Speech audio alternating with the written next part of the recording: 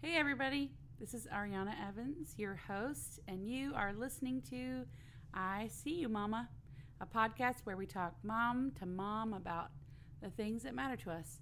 You never know what you're going to get. That's how we like it.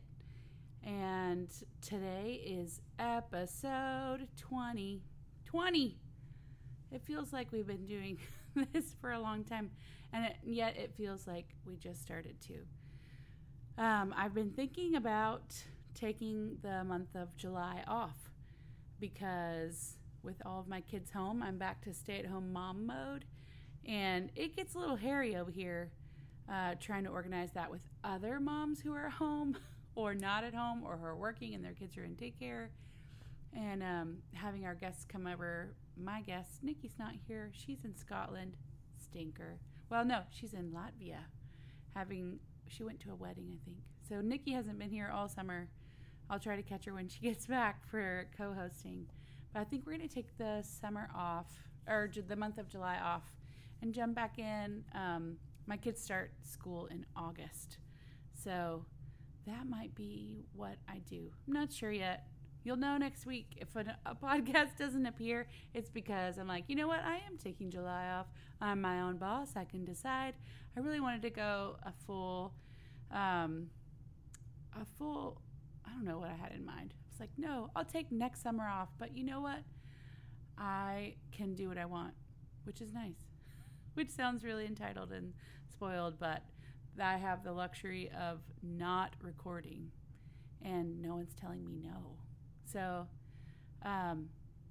yeah, I think we might take July off and just do some recording in the evenings and then just start back in August when things go. Anyway, blah, blah, blah. I weathered my trip to Texas with my 3 kids. I got to record one solitary podcast with a friend. And I just have to kind of leave these things in hands bigger than mine and say, this is what was meant to be. It is what it is. And some people hate that saying, but for me, it's a life giver to say that this is what's happening, and I can get all my underwear in a knot about it, or I can let it go and just really surrender it and say, this is what's happening. And some things I can control and some things I can't. And I cannot control things falling apart. And I had a guest ready to come over and record, and she was going to talk about dating as a single mom in her 40s. And then one of my kids had mild heat exhaustion and threw up. Good times. Thanks, Texas heat. I appreciate ya. And then we were just never able to coordinate our schedules again to do that recording. So you get what you get around here. So we're going to jump right in with my guest, who is Mandy Rogers Horton. She's an artist and also an adjunct teacher at Belmont University and Lipscomb University, which are both here in Nashville, Tennessee. And she has a beautiful studio. She makes beautiful art, and she's also a mom. So this is Mandy Rogers Horton, and we have known each other for a little while. Kind of more in passing until this last year. It was on the walk to school day that we just talked it up, talked about faith and sex and all kinds of stuff. We did have let's talk about all kinds of stuff. We did. Watch out for those walk to school days. I know, those walks where our kids ran ahead and were like, bye mom, peace. Mm-hmm. I'm like, why are we walking with you while you just ran ahead? They were out of there. They were gone. So we have sons they were in the same class. Yes, same which I age. hope happens again. Yes. I really do. Yeah. And then, so you have how many? 4. So Stella's the oldest, and she's going into 6th grade. And then Sai is going into 3rd, and Gigi into 2nd. And then surprise baby, who is 1 year old. So 4. Yeah. We thought we were done at 3. What's Wolfie's real name? Wolfie's name is Theo Wolfgang Miller Horton. Okay. So all the kids have 2 middle names. Yeah, they were telling me today, this is my whole big. I'm like, that's a lot of names. They all have 2 middle names, and they all have at least one artist reference in their names because my husband and I are both artists. So Yes. I thought, like, we're going to mess them up in so many ways. We might as well make it, like, slightly interesting so they have some, like, interesting trivia for game night Yes. or icebreaker conversations. I want to talk about your artist path because Yeah. I mentioned in the intro, which you weren't here for, that I did before you got here, that you are a teacher at Lipscomb University. Yeah, I'm an adjunct instructor, so part-time at Lipscomb and at Belmont. Both. Okay, so you're at both. Yeah. But like, what was were you always like, I'm going to be an artist when I grow up? In elementary and high school, I was more, so elementary school I was much more like extroverted, exhibitionist. No. Yeah. That is not true. So I really loved, I loved being in the spotlight. So we lived on Army bases. My dad was in the Army. I'm the youngest of 4, and we would do community theater on Army bases when I was really little. So I would be like Mandy the little girl in whatever story. I'd be the daughter, whatever. And then I guess in junior high, I went through my first major depression when we moved from D.C. My dad got out of the military. We moved to Chicago. And it was just a really, really rough transition at a kind of pivotal moment in development. And cold and dark. So it was a really gross, bad 2 years. And I got really shy and quiet and started drawing. But then in high school, I switched to this other high school where I had friends from church, and generally my high school experience was pretty good. And started doing some like show choir and a little bit of theater there. I was never in a lead. I was like never that good, but I was always like in the chorus. I was one of the nuns in The Sound of Music or whatever. And but so that whole time, like I guess even in elementary school, I remember saying that I wanted to be a photographer for National Geographic. Like I wanted to travel, see the world, and make these images and tell stories. And then drawing sort of as a emotional outlet in junior high. But then it wasn't really till I went to college that I started studying visual art. And I think, even then, I really, like all through high school, I played piano, and I would play like an hour, 2 hours a day. I could read music, not particularly well, but I learned some complex pieces, like some Rachmaninoff, that kind of stuff. But it was always really hard to read music, but I would make up stuff or listen to stuff and figure it out. But I would spend hours doing that. And one of my older sisters is a songwriter, and so she loved music and loved writing her own stuff. And so that was in the air. But then when I was thinking about going to college, I just thought, if I study music, it's going to kill it. Like it's this really personal, internalized passion. And if I have to do music theory, I will die. And it'll kill me, and it'll kill the love of that. So it's a little soul killing, I have to admit. Can be. For some reason with visual art, though, I love it. I mean, not to say that I haven't ever gotten a critique that burned, but in general, like I like feedback, and I like critique, and I like analyzing art history, and learning about the movements, and the internal debates about why we do what we do. Like I just find that all fascinating. And it didn't kill the passion. It makes it more interesting. Good. So music, it's weird to say, but I'll go months without playing piano at all, which I would never have imagined. I thought for sure I'll always play an hour, 5 hours a day, Oh, always. Yeah. But who has time for that? Like, no. Not me.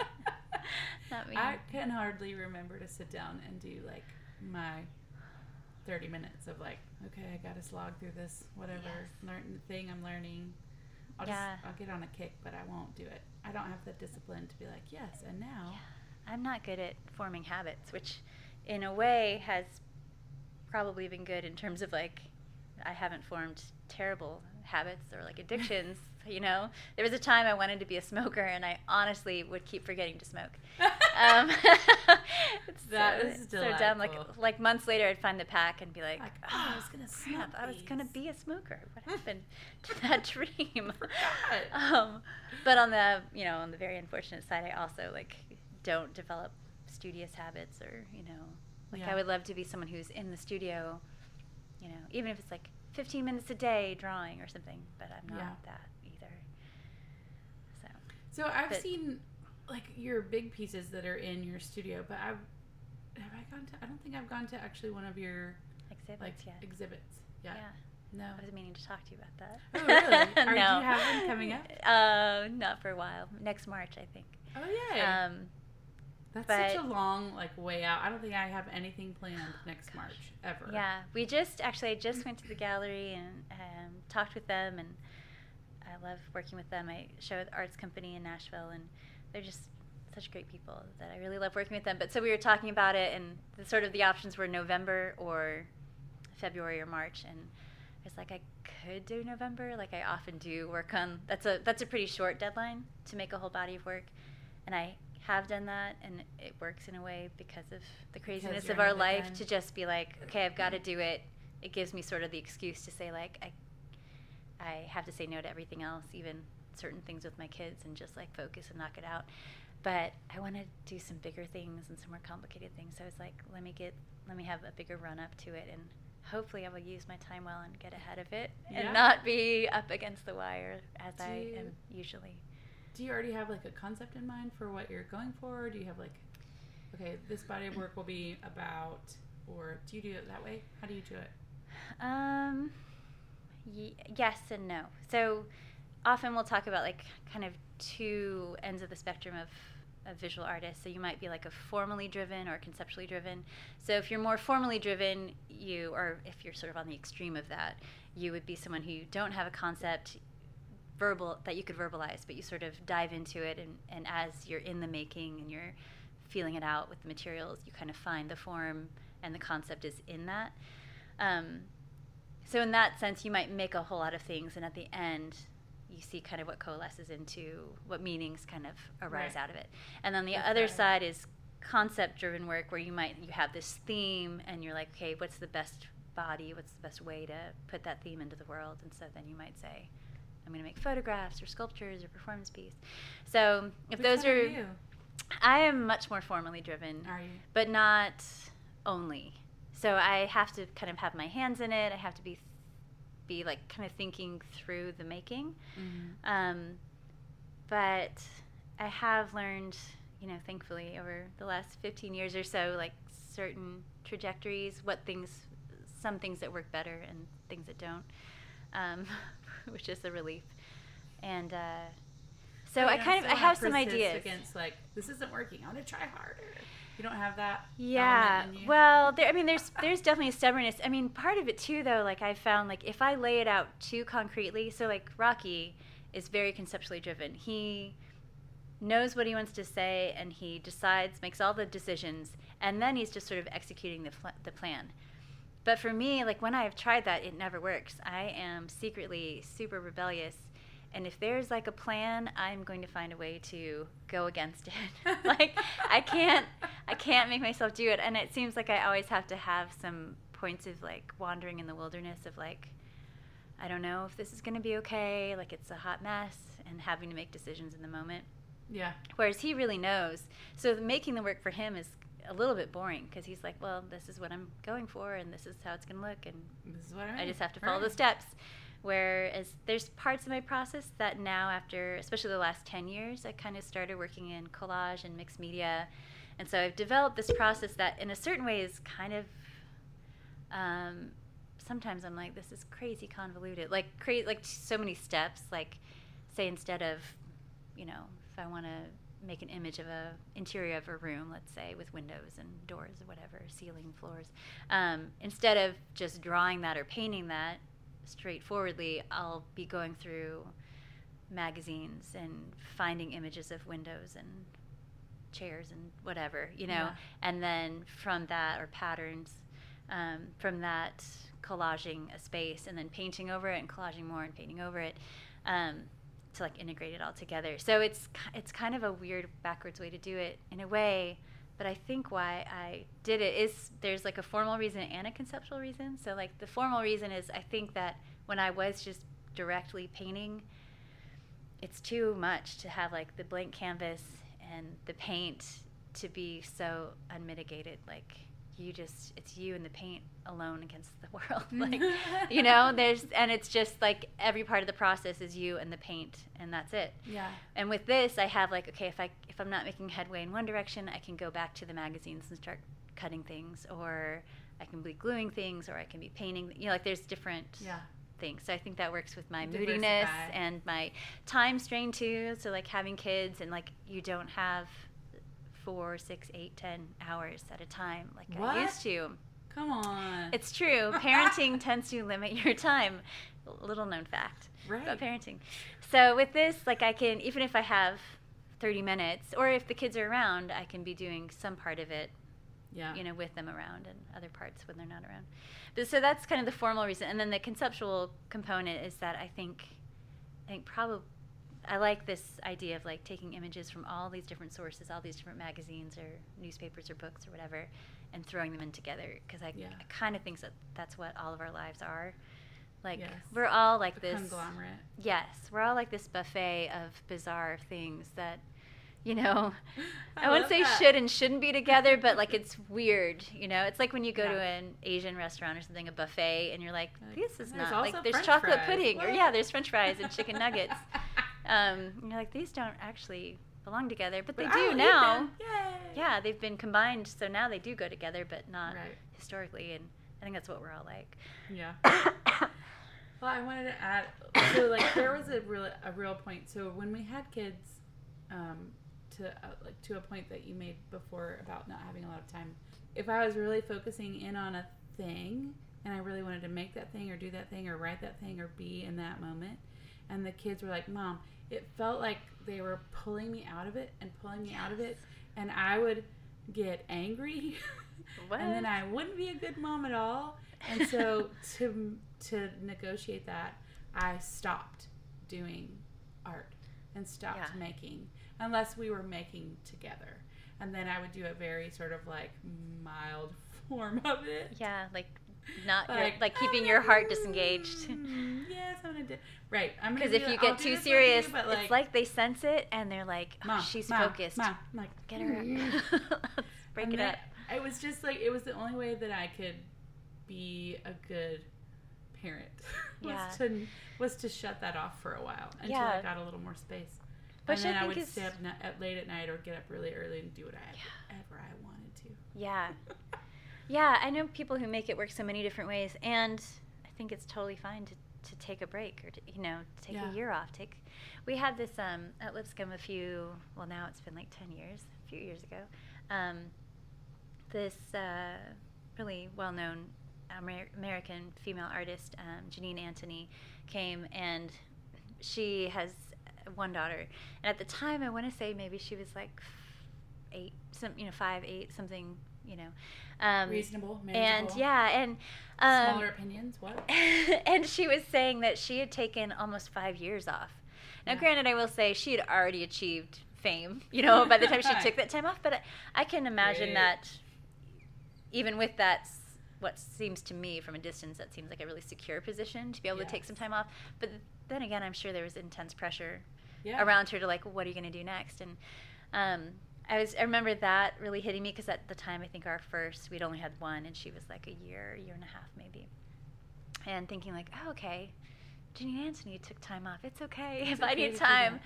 But I've also been able to keep going partly a lot because of Rocky. Yeah. Because of both being artists, we both try to give each other time. And I will say he's really selfless when it comes to what will make me happy, like what keeps me sane and happy. He's like, okay, you just need to get to your studio, forget about the kids for a while, and let me, So it's not like we get or are able to give each other very regular time necessarily, but when it's, when it's needed, we figure it out. Yeah. So I'm really, really lucky that way. Yeah. Well, I was trying not to be rude, but like look at my phone because I want to say the right name of this podcast that I listened to a couple of called The Artist. It's like Artist/Mother. Yes, it's really great. And I was like, some are like, yes, my kid is in the studio and they're part of my process. And I'm like, I could never. But my art is different. It just depends.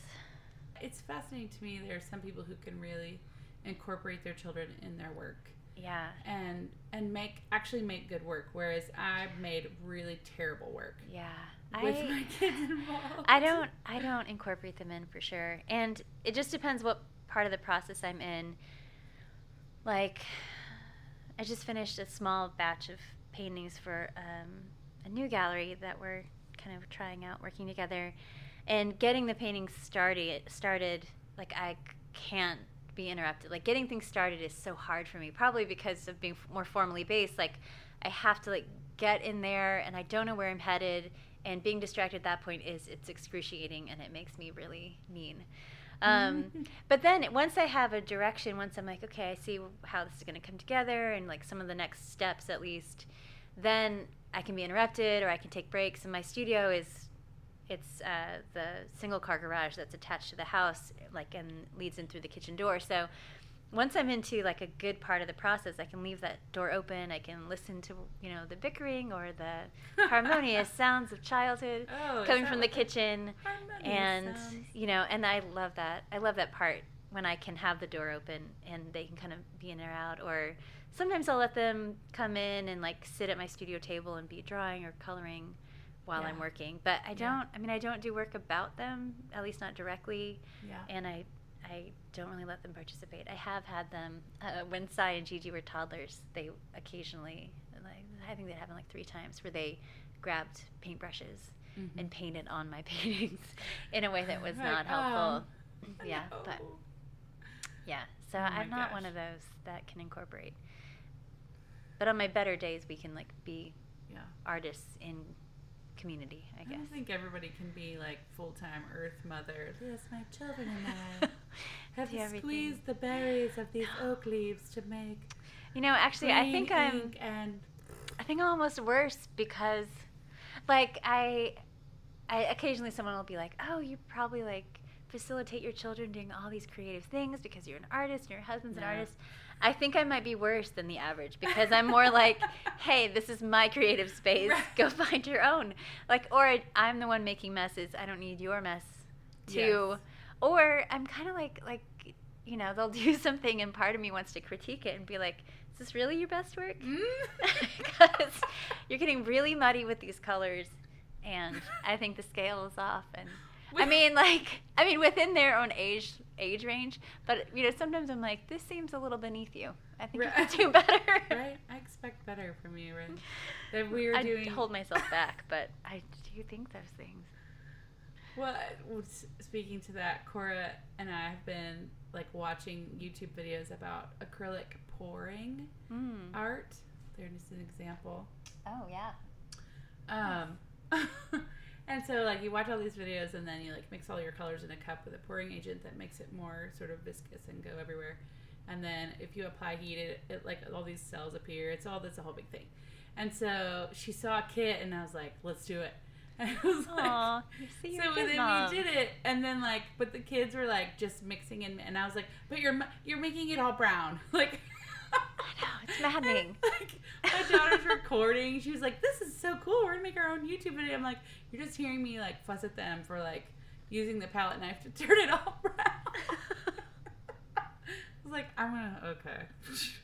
It's really hard. It's really like, okay, if you combine, like, black and red, and you just keep mixing it, it turns, like, poop. Like, you cannot. Yeah. Yeah. Oh, so I had to sort of like be like, I'm gonna like take my hands off this, and hey, what if we squirt a little more color? I know. My mom is wonderful mom, but she also is a bit of a perfectionist. And so when we were kids, we would decorate the Christmas tree, and then after we went to bed, the kids would decorate the Christmas tree, and then after we went to bed, she would like redo it. And forever I made fun of her, and I was like, what a crazy thing to do. Like, but when everything's hung on like the bottom third. I totally get it. Yeah, everything's hung low when the kids do it. And it's just really messy, and like the lights are not evenly dispersed. Like, I totally get it.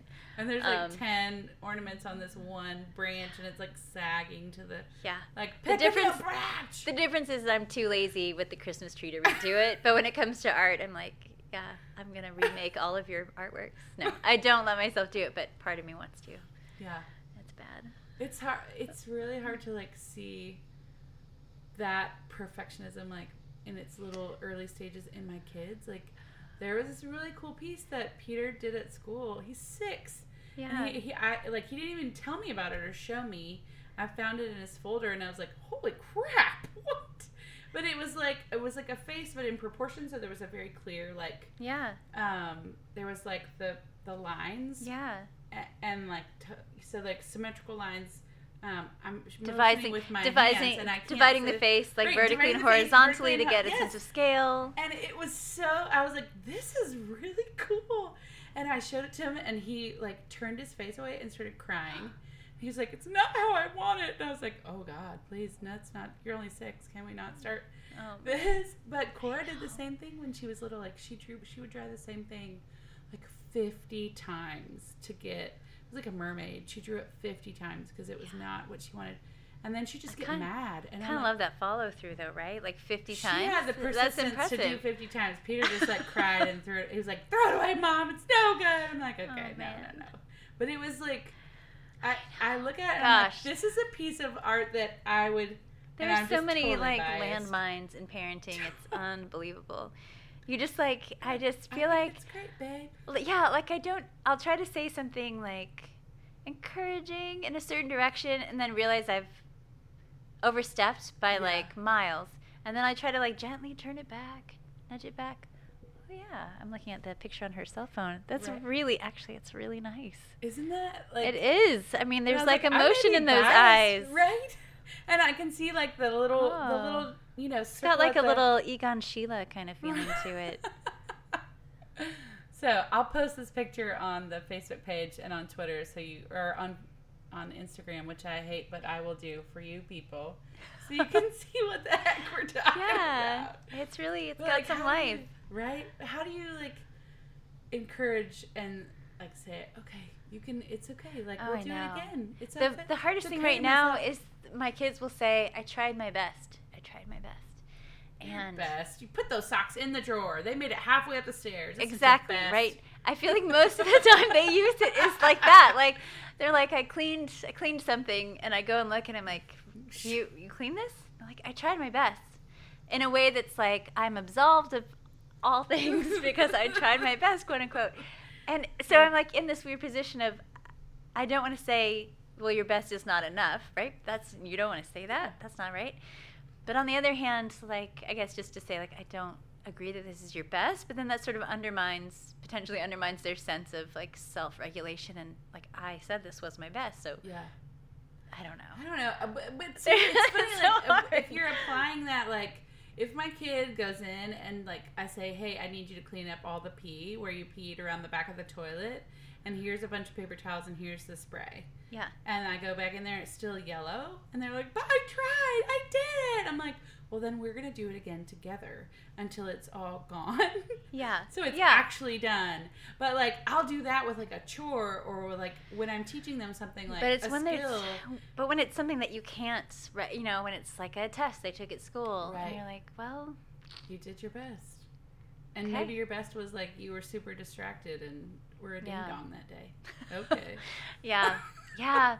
So we've been having this conversation with, it's just come up in a lot of different ways, like teens and college students. So I don't have any of these in my household, but I teach college. And then I do a summer camp usually each summer that I've been related to or connected to for 15 years, 20 years. Is that the one with your parents? Yes. Cool. Yeah. And that's coming up in a month. So we were just talking about it today. And then in a couple, my siblings all have teenagers and college students. So my nieces and nephews are all those ages. So we've been talking a lot about like, just this generation and are they independent enough and do they take responsibility enough and why are they so anxious? Why is there so much anxiety and insecurity and mental challenges? So I definitely feel like in the 15 years I've been teaching, the last 5 years I'd say, more and more just kids with different issues. And on the one hand, I think it's great I feel like there's maybe a better vocabulary for it. So students are able to say, like, this is what I'm struggling with. I'm dealing with this or that. And on the other hand, it feels like more, and I guess some statistics agree with that. So, what's going on? Why are they less able to cope? Or, is the world that much more complex? Or are they not being given the skills to be independent? Yeah. Anyway, so there's just, all this conversation. I have serious theories about that. Like, how the human brain was not made to work on a global scale. Like, because constantly we're bombarded with, like, world news.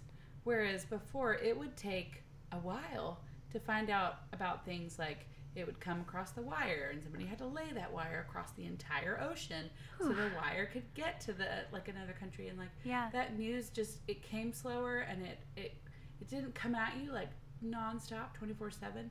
And I feel like also the news is mostly negative. So here you're dealing with this huge body of information coming at you that's global, and you have literally no power to change any of that. Yeah. And it overwhelms the system. For me, I have to shut it off and say, I'm going to love the people here around me. I'm going to do good work. I'm going to be kind. I'm going to be generous. I'm going to seek out places where I can help, because I cannot do anything about the genocide in Rwanda right now. Right. But that was a long time ago. But still, I felt that I had this impetus to do something. Yes. And my brain was not equipped, nor was I. You feel like if you know about it, you need to do something about it. And I mean, and some, the I still feel that. I want to drive down to the border and be like, okay, I'm going to do something. Feed and shelter people. Right, feed and shelter. Protect. Yeah. So going back to the idea of this generation and even us who didn't get Instagram until our adult years, 30s, whatever, what it's doing to our brains. But actually, in a certain way, I kind of feel like what Instagram is doing to my brain is the same thing my kids had already done to my brain, which is limiting my attention span. Yes. I can never get deep in one thing because I'm going to get interrupted. Yeah. I mean, and it's not necessarily permanent, because even now, here we are having a conversation. Right. Shocking. We're all Shocking. The children. But I do ramble more than I think I did pre-kids. I mean, it's impossible to say for sure, but I feel like once kids came in the picture and you just were constantly having to take breaks, and you would forget where you were in the conversation. So you just pick up and go another direction, and then 2 weeks later you're like, oh, I didn't get the end of that story. I want to tell you, but then somebody peed their pants and what? Yeah. So I kind of feel like that is akin to what's happening with social media in our minds of one component of that is that broken up attention span. I was just hearing about this friend's baby. It's their first, and he was born about a month before our youngest, our Wolfie. So it's their first and only, and he's 13 months old, and he's never seen a screen, not a phone screen, not a computer screen, nothing. And I think they're going to keep it that way until I think they're aiming for 2, maybe. I'm not sure. Yeah. Wait, he's they've never he's never seen his parents on the phone? I don't think so. Or looking at their own? They don't do it anywhere near him? They just try to keep it really far away. I'm not even sure. For a while, I think they didn't have internet at their home. They did all their kind of business at work. Well, they must have now, because I think the dad's working from home. But just they try to keep that really separate for themselves and for him. And then, of course, our Wolfie is a year old, and he's the youngest of 4. Of course he's seen screens. He sees them every day. Cora didn't watch TV until she was 2. And then we had another baby, and it was all the TV. Yeah. All of a sudden, I was like, oh, sorry. Yeah. So she didn't not a single show until 2. Not a single show until she was 2. Yeah. Do you feel like there's a difference? No. Of all the kids, she's probably, all of them are kind of equally adjusted. She's not because we didn't let her watch TV, she's this amazing, and the other kids are chumps. No, they're all kind of equally unique and present, and she dove right in with gusto about screens. She was like, woohoo, screens are the best. Yeah. But we watched a lot of TV when I was nursing a baby. Yeah. During the school year, we started this, I guess, a year and a half ago, where during the school year, they don't watch screens at all, no games, no shows, from Monday through Thursday. So like, I guess Friday, Saturday, and Sunday they have screen time. And when I first thought about it, I was like, oh, they're gonna hate this. It's gonna be terrible. And then actually, it was great, and they got used to it really quickly, and it was so much better. And then I could let them watch more on the weekends and not feel bad about it because I had kind of kept their minds free during the week. And we're kind of figuring out this summer like how to manage summertime with them all three home. Yeah. You know, and together all the time. So much fighting. It's a lot of time, in which, you know, like not all fighting is bad, I guess, in a way. Like they're figuring out how to navigate relationships and sharing and privacy issues and stuff like that. Yeah, when it gets violent, I'm like, listen. Yeah, but it's a long day if you don't have other, you know, regular activities or something. So we've been trying to kind of limit it to like 2 hours, like 30-minute segments that they each get the same number of. Sometimes it's I guess an hour and a half, like 3 of those segments. Sometimes it's 4, and then sometimes they can earn more by doing chores or whatever. But then once it's gone, it's gone. So partly because I was so sick of hearing the question, "Can we get on the iPad? Can we get the iPad out?" I'm like, stop asking me about it. I don't want to hear it talked about. Whatever. Ever again. But I also wanted to give them. I mean, talking about too, like, you know, teens and college students having responsibility and agency and that kind of thing. Like, I wanted also to put some power in their hands to like make decisions. So right now I'm feeling good about this. So like they can choose when to use that time. I mean, within some parameters, depending on what's going on that day. But if they use it all up in the morning, it's cool. But then you just don't have any the rest of the day and don't come asking. You know. So it's interesting who can.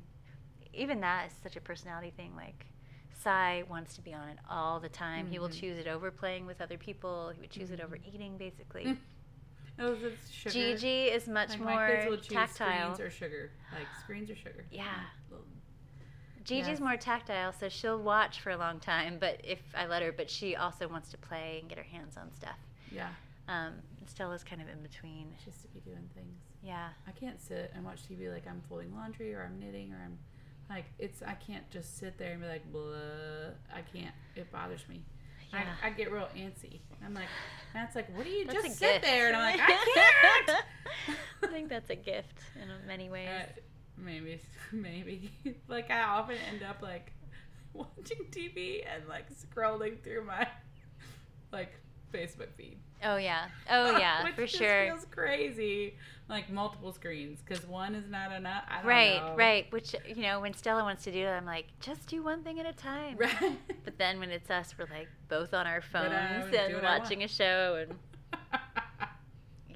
Well, I wonder. Like, I was talking about this. Like, there's gonna be this generation, and it's, you know, with every generation it has its own thing. But like, I was playing music at a camp this last summer, and when I was in high school, like probably a fourth of the people, mostly guys, I knew were like learning to play the guitar and could wail out a couple songs, you know, a little Leonard Skinner or whatever they were into. Like, they would like pick a good couple of 4 or 5 cover songs. They weren't amazing, but they could play those songs. And like, so when it came to camp, like somebody else would bring their guitar. We'd all play camp songs. They weren't that hard. You was basic chords, la la la. Here's a book. We are all playing camp songs, right? So now I go to do camp. None of the kids play. Oh wow! Like, I'm like, does anybody play? No, nobody plays. Because they just don't spend the time. They don't think of it as having time to do that. Yeah, and I think there will be this place that we come to as a society where we're like, oh, we've forgotten about these sort of like what we sort of dismissed as like, whatever, it's not technology. Like, I make all my music on the computer. Like, great, but you don't actually play any instrument. Those are all loops.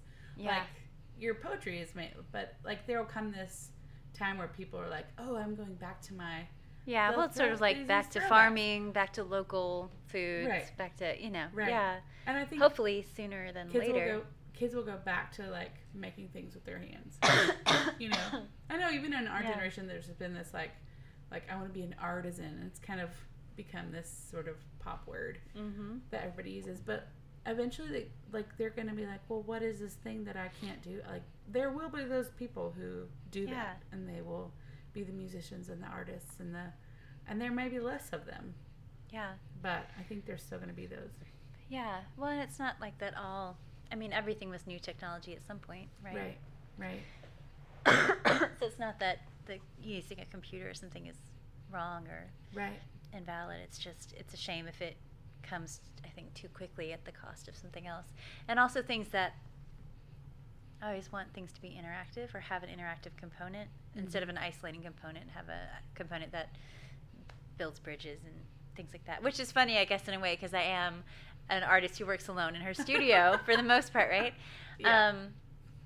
But then it is through, like where Rocky and I are involved in like a co-op gallery called Coop here in Nashville, or we're both really involved through teaching with our students and, go to the gallery openings and get to talk with other artists. So there is like definitely a community component to it that really, really matters.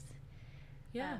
Every once in a while, we'll talk to people, like artists, friends who've moved away or maybe who never lived here but live in other cities and are making work and stuff, and kind of get an outside view of how friendly the Nashville art scene really is. And kind of, in a way, it's just a little check on our gratitude for it, because there is such a kindness and an openness here I love that isn't true everywhere. And I think, in a weird way, it's probably partly because it's not an art city. Right. Although the art galleries and the amount of artists and serious artists here has improved vastly over the 15 years I've been here, but because it's not one that's focused known for, it's not New York or Berlin or whatever, right? So there's not like this crazy sense of competition between anybody, Right. like, so we have friends that show at all the different galleries or teach at all the different art schools, and there's not any sense of like rivalry or that's which is but a gift. But there is that for music, which is tough. I'm sure. So but I love that that's there. It's like there's this kind of encouraging community of people who are like, "What are you making now? Yeah. Cool. Let me see. I want to hear more about it." Like, not to say that you don't every once in a while have like personal jealousies, right? Because you can always have that. That's another like social media thing. Like, so and so's getting this opportunity or whatever. Yeah. I mean, but that's just personal and I think human. You Yeah. know, but it's great that the community-wise, it's not a place of rivalry and competition and nastiness. good. I love that. Yeah, it's really good. Oh my gosh. So I don't know if we ever actually have like hit on it. We've talked about so many things. Like, how do we sum it up? We talked about so many. The perils of social media. The perils of social media. Whether you're a formally based or conceptually based artist. Yes. Which is funny, I was thinking, as you were talking about that, I was thinking about music and how, sometimes artists will put out a concept album. Like, it's a concept they come up, and that's what I've been writing for the last couple of years with a friend of mine. Yeah. It's a story, and each song is a chapter, and I was like, oh, I didn't realize that it had as what I've Connection. been doing before was more formally based, where I'd have an idea, or I'd just sit down and start playing, and a thing would come, and I'm like, yeah. So, but I guess that exists in music, but I've just never heard it discussed like that. Yeah. So we talk about formally based or conceptually based, and then perils of social media, and then we talk about making music or making art with your kids or near your kids. Yes, near as opposed to with. Near as opposed to with. and the maintenance of your sanity in the midst of all that. Yes. It's really such a beautiful thing to watch, especially other moms really carve that out and say, this is a valid part of me, and I want to dig into this and not just lay. Growing up in the South and in a religious base, there's this whole sacrificial living, live sacrificially, pour everything out, lay it all down. There is this underlying, especially as applies to women, this concept that comes up a lot. That's just not very sacrificial of you to want to go away from them to do what you love. Yeah. I I'm mean, like, the basic idea of self-sacrifice is beautiful. Right. But you also, I don't know. But you're not an immortal being. Right, You're not a deity. And there's nothing for you to give out of if you're always tapped out. Yes. You know what I mean? Yeah. Like, there has to be a, like, this place is me, so I have something to give you. If I'm just like, have given it all away, then there's nothing left. I'm just a shell of a human who has nothing to add to your life as a parent, as a friend, as anything. I'm just like, okay, I'm all. And there have been phases in my life where I was in motherhood where I was like, there's nothing, like, I have nothing to talk about, nothing to say. Ugh. Yeah. I'm empty. Where did I go? Yeah, where did I go? I lost my Yeah. voice. I lost my, like, ability to, I don't know, just be me instead of, like, a human who's growing a symbiote. Right. A parasite. Because they take things. They don't, it's not symbiotic. It's parasitic. But people get mad when I say that. I'm like, literally, in the past, women would lose teeth. So please don't discuss me about how it's symbiotic. It's not. The woman is not gaining anything. She's gaining a baby, but, like, the baby is taking all the things from her body. Yes. Oh, my word. So there is that, like, having a place to give out of. Yeah. I think, honestly, I think I've got, like, this selfishness in me that has also been beneficial to that point. Like, this sense of, I mean, obviously, it's got its downside, but there's, well, okay, so I guess to back up, some surprising things, the things that have been surprising to me about myself over the last 10 years of parenting, 11 years, technically, that early on, I was a very insecure artist. It took me forever to even say that I was an artist. Mm-hmm. I mean, literally, I was most of the way through grad school before I would actually call myself an artist. I was in grad school for art. You know, like, I'm getting a Master of Fine Arts, an MFA in painting, and I couldn't call myself that. It's a weird thing because it's not like, you know, taking the bar exam or whatever, getting your CPA, you know, going through these exams where you get an official declaration. Like, so it's hard to know when do you say you're an artist because you've sold something or sold at a certain price, or you've gotten into a certain show, or I don't know. So it is a little more subjective, but I also just felt so insecure, and I would date other artists and I'd be like, oh, well, he's the real artist, and I'm just like, maybe I'll teach art or something like that, you know, like I'll be an elementary school art teacher, or I'll be a camp director that does, like, crafts, or, you know, I don't know. I was always thinking of myself in these lesser positions, but it turns out that I am really stubborn and self-centered in a specific way, and like unwilling to go to certain lengths for anyone else. So, you know. Yeah. So I think that has saved me a little bit from getting to a place where I feel like I have nothing. Because, I mean, like, I can't even, when we had our second and third back-to-back, and our first was only 3.5, and then Sai and Gigi came within 7 months of each other because he's adopted and she was a biological surprise. And it was so crazy and so intense and really not that pleasurable for a number of years. Like, I would say, like, 3 years of feeling like you were drowning. And I still was making work, and I was still having shows in that time. What? And looking back, I'm like, how did that happen? But I just think I had this sense of, like, self-preservation and a little bit of selfishness that kind of protected that. But I will say, I will maybe not draw the best boundaries. So, like, I'll kind of give and give and give until I reach that core that's like, you can't give anymore because I've got dreams. And then I get very mean and brittle. I think a friend of mine used that word brittle once, and I was like, oh, that's exactly it. Like, when you get so depleted that you just have no more flexibility, and then everything's a big deal because you've kind of lost that.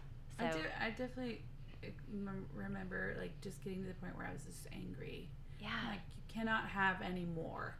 Yeah. That's all I have. Yeah. Stop like, asking me I'm for like more. that at bedtime. Right. Like, I gave to you all day. It is 8. I'm off duty. Yes. I'm off the mom clock. We'll talk about it in the morning. If you get out of this bed again. Good. I don't care what you do, but stay in this room. And then I'll find, like, want to sleep in the hall, like, on a book. I'm like, I don't care. Whatever. just moving the bed. One of ours, Gigi, used to sleep in the hall. We'd find her in the weirdest places, but the hallway was one. Yeah, I'm making myself sound really bad, probably. You're not, but it's a negative spin on it. But what's funny is, like, you would never say this about, we would never say this about a father. Yeah, like, it wouldn't be took applicable. the time to continue his career. He cared enough about his like career and who he was as a person.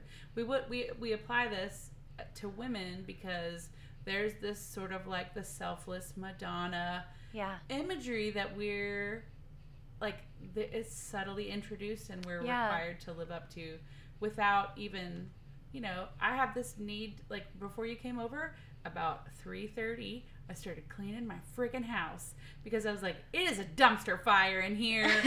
And I want her to not think I'm a horrible human who lives like this on a day. And I was like, Matt, can you just move this rocket launcher that you're making away from the front door? He's like, no. And I'm like, but it just looks so horrible. It's taking all the space. And he was like, she's going to love it. I'm like, but there's this, I have this need for other people to think, oh, we've got it together. Got it together. Like, but Matt doesn't give a rat's behind. He just left his rocket launcher by the front door. It's like half-built plywood going there. I'm like, why doesn't he have this need to, like... Because it still is true. I mean, and I feel like, so Rocky does 99% of the cooking. He cleans the kitchen a lot. I probably do more of the other housekeeping, cleaning, laundry kind of stuff. But he's, like, super hands-on dad, very, like, hands-on in the kitchen. I mean, it's great. It's awesome. But I do still feel like when people come to the house, if it's messy, no one's going to be like, Rocky is not a good housekeeper. Right. It's going to be me, right? And they will be right, because I am not a good housekeeper. I'm terrible. It's the worst. But I don't care. Like, I care. I try not to care. If people don't come over, I don't care. It's when people come over that I'm like, oh God! I don't want them to know. Like, I'm pretty sure there's corn under the table because we had corn for dinner. Well, that's at least okay. If you haven't had corn for like 2 weeks and there's corn under the table, that's where it gets embarrassing. But like, you can just tell people like, we just had corn. I just found a Cheez-It somewhere, and I can't remember where, but it was really funny because I remember being like, oh, we have not had Cheez-Its for a long time. And here it is. Where is this? In the laundry room. We've been gone for 3 weeks. Like, how long is this? Thankfully, it wasn't nibbled by any rodents. I was like, sweet, we don't have rodents. But so really, it was like a premeditated plan. You were like testing your house for rodents. But it's this, I don't know, like, where, because my mom's not this way, or she doesn't, I don't perceive this in her. Maybe she is. She does clean a lot when we're coming out. Like, I got your room ready, and da-da-da. But, like, it wasn't ever, like, a thing that she was like, you're not a good woman, housewife, wife, mother, if you don't have X, Y, and Z. Because she never did. Because how could you with 7 kids? She was just barely, like, treading water most of the time. So I didn't get that her, but there is a subtle message, like, if you don't give up who you were and become mom extraordinaire, that you're selfish, and that's not true. It's not true. Yeah. Well, so I will say my mom definitely gave me that message because she is an amazing housekeeper and cook. And she was raised in a military family and then was with my dad through his military career for 20 years. So they have, like, really, really specific standards. And every time you move from, like, military-owned housing, Army-based housing, you have to, like, pass the white glove test. So, so she would live like that, basically. So, and she'll still apologize to Rocky that I am not a better housekeeper. Rocky, I'm so glad you love her, even though she's not a good housekeeper, No, I will also say my mom, like, loves me to death. She's so super encouraging. Like, I take slight umbrage with that, and then I get over it quickly because she's amazing in every other way. But it must be her own form of art. Like, her way of, like, this is how I maintain order and beauty, and hospitality means so much to her. In the she midst wants of being dragged all over the country from base to base to base. And maintaining a sense of home. And, So that's her art. Yeah, for sure. And I will say, too, like, she went back to grad school when I was in junior high, so I'm the youngest. So my brother was already out of the house when we moved to Wheaton, Illinois, and I was going into junior high. My 2 sisters were in high school, and she went back because she she already had a college degree, but in math, which is like amazing. And just because math has been elusive for me. But she went back for psychology because she'd always worked with youth. Like, she'd been a youth leader that whole time.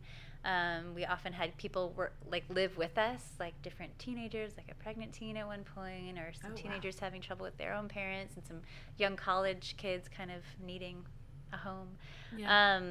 And so she just wanted to kind of go back and get like the official degree and be able to practice psychology. So, I mean, so here's someone who's very selfless and in a lot of ways very traditional about gender roles, but then also was able to like say like, I should invest in myself. I'm worth this time and this energy, and so I think she's just a fascinating kind of example of a lot of things. But I'm completely fascinated by like this.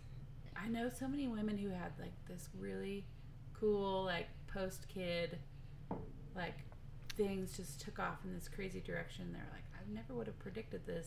Yeah. Like way back when I was nursing. Yeah. But like here I am doing this thing that I never thought I would do, and I love those stories. They're wonderful to me. I'm like, see? Yeah. It's not over because you turn 40 or because you have X number of kids. Right. I mean, it's funny when people ask how many kids we have, you know, if we've got, maybe if we just have one with us at a moment, and people are like, oh, is this your only kid? And we're like, no, we have more. Like, well, how many do you have? They're like, that's a lot. 4? That's a lot. like sometimes I say 10, and then they're shocked, and then I say, no, just kidding, only 4. And then like try to. They're like, oh, that's reasonable. Right? But I'm one of 4, Rocky's one of 6, so it has a sense like of not reason. A lot. Yeah. Yeah, right? This particular woman I'm thinking of, her name is Linda Lucas Hardy, and when her kids were like all in school age, she started taking art classes at the local community college, and she's the same age as my mom. She also has 7 kids. We had 7 kids. She had 7 kids. And so she has this huge career that blossomed out of that, and she's teaching art classes, and she's got a book coming out, and she does oil, but her sort of medium that she found her joy in was colored pencil. Cool. And it was just so like, and I was like, what? What? And she's like, oh yeah, I'm John's sugar daddy now. And I was like, what? Mama, and I was like, what is happening? Like that this whole big beautiful thing opened up for her. Yeah. In her 70s. And I was like, and it kind of grew from like her 40s to her 70s. I try to like collect those stories because they are so inspiring. And of anyone too. I mean, just sort of any later career thing. Yeah. Just to feel like it's not over. It doesn't have to happen when you're 25. Right. You don't know jack when you're 25. Gosh, I didn't, for sure. I don't even know how I went to grad school, got through grad school. I mean, now when I look back, I'm like, oh man, I was making terrible work, and I just was so unformed. Mm-hmm. Just so lucky that it all fell into place. And I feel like teaching, especially like the first 5 to 10 years of teaching, was sort of a continuation of my education, like I learned so much through teaching, and it structured my life in a helpful way. Structure. I love a little bit of structure. I'm so unstructured. Yes, I really need that. I missed school when I graduated because I needed someone telling me to get up and go. Yeah, here some regular. Because I'm like, wee. God, yeah, it's easy for hours and days to fly by. Mm-hmm. Yeah, it's always a joy. Like when summer starts, I love it. Yes. And then by the end, I'm ready for school to start again because I need, and I mean, it's crazy. I have friends who were artists and then had kids, and it was a real challenge to have to give up all this open, unstructured time. Yeah.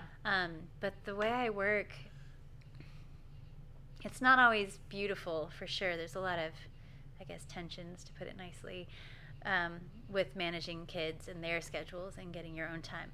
But when I look at the work I made in my 20s before having kids, it is not better than what I made in my 30s with kids. And I think I I think some of those parameters and the limitations sort of brought out the stubborn side of me and brought out the side of me that was like, well, it's now or never. Right. I can't sit around and wait for inspiration. Right. I don't have time to have like a dalliance with my melancholy. Like, I just have to, I've got this hour or I've got this whatever, 2 months till a deadline. Yeah.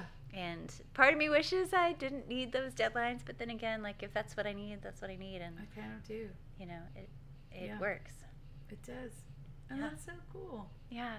I mean, there was this really deep belief in me that if I didn't do X, Y, and Z by the time I was 30, that I had failed. Oh, gosh. And, like, I'm like, 30 is so young.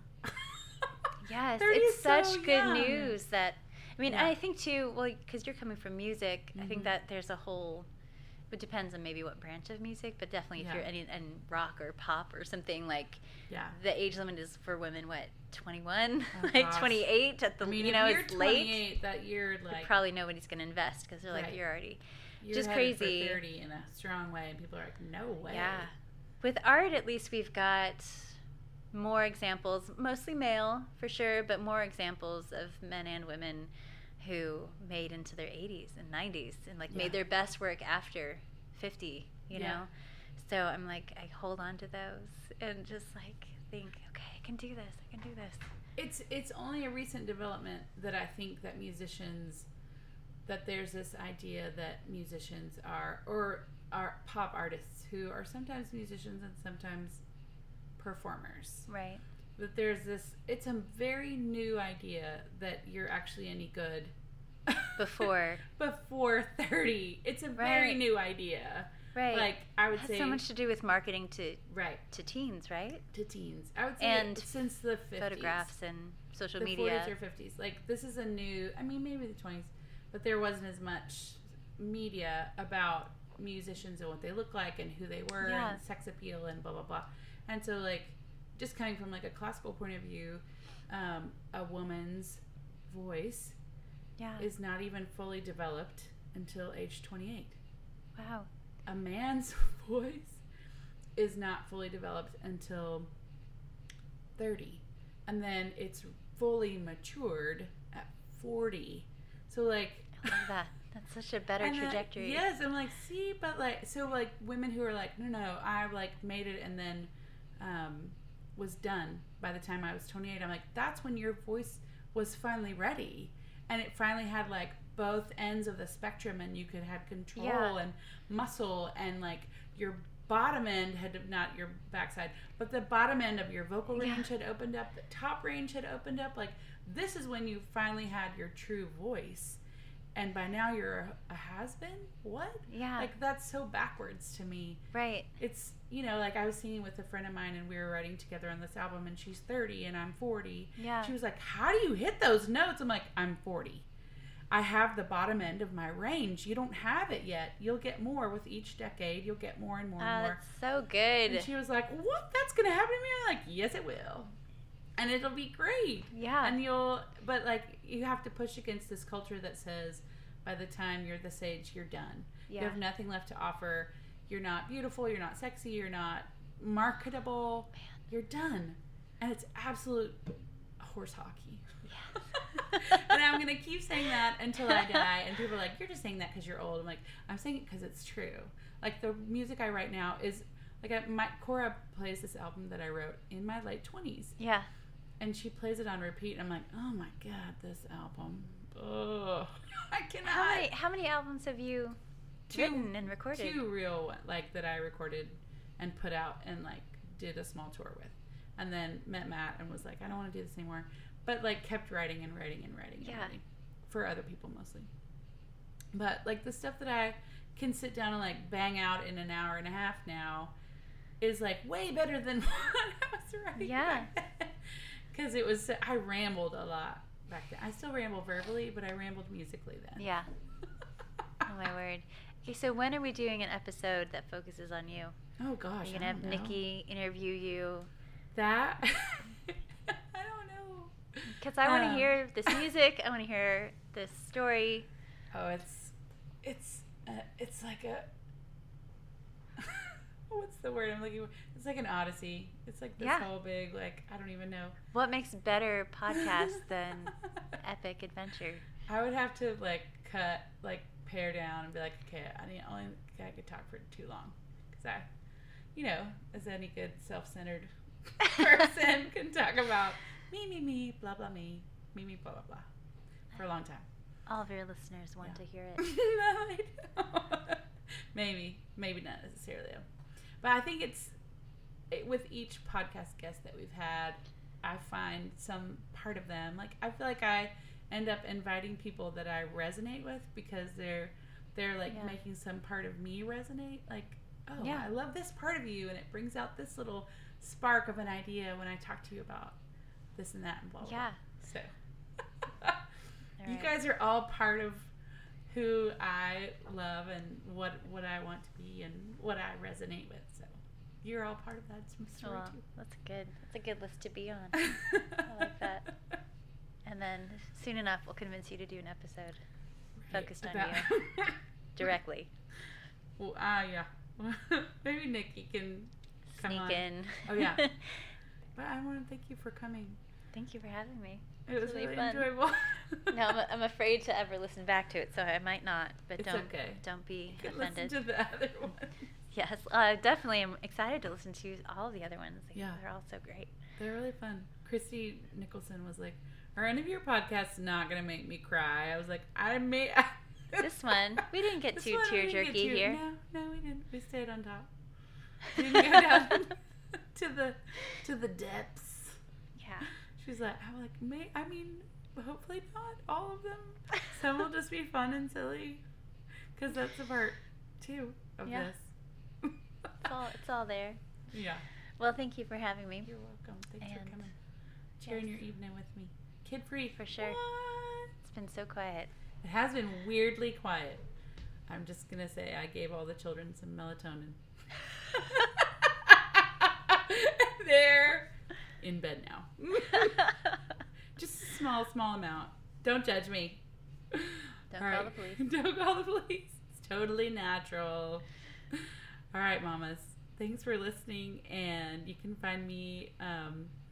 you can find the podcast online at icumamapodcast.com. You can find me sort of on Twitter and Instagram. I'm there. I'm just not doing it much, but I'm on Facebook a lot more, and I'm trying to branch out. Don't worry, I'll get there. It's progress, not perfection. So you guys have a great day, and I'll see you later. Bye.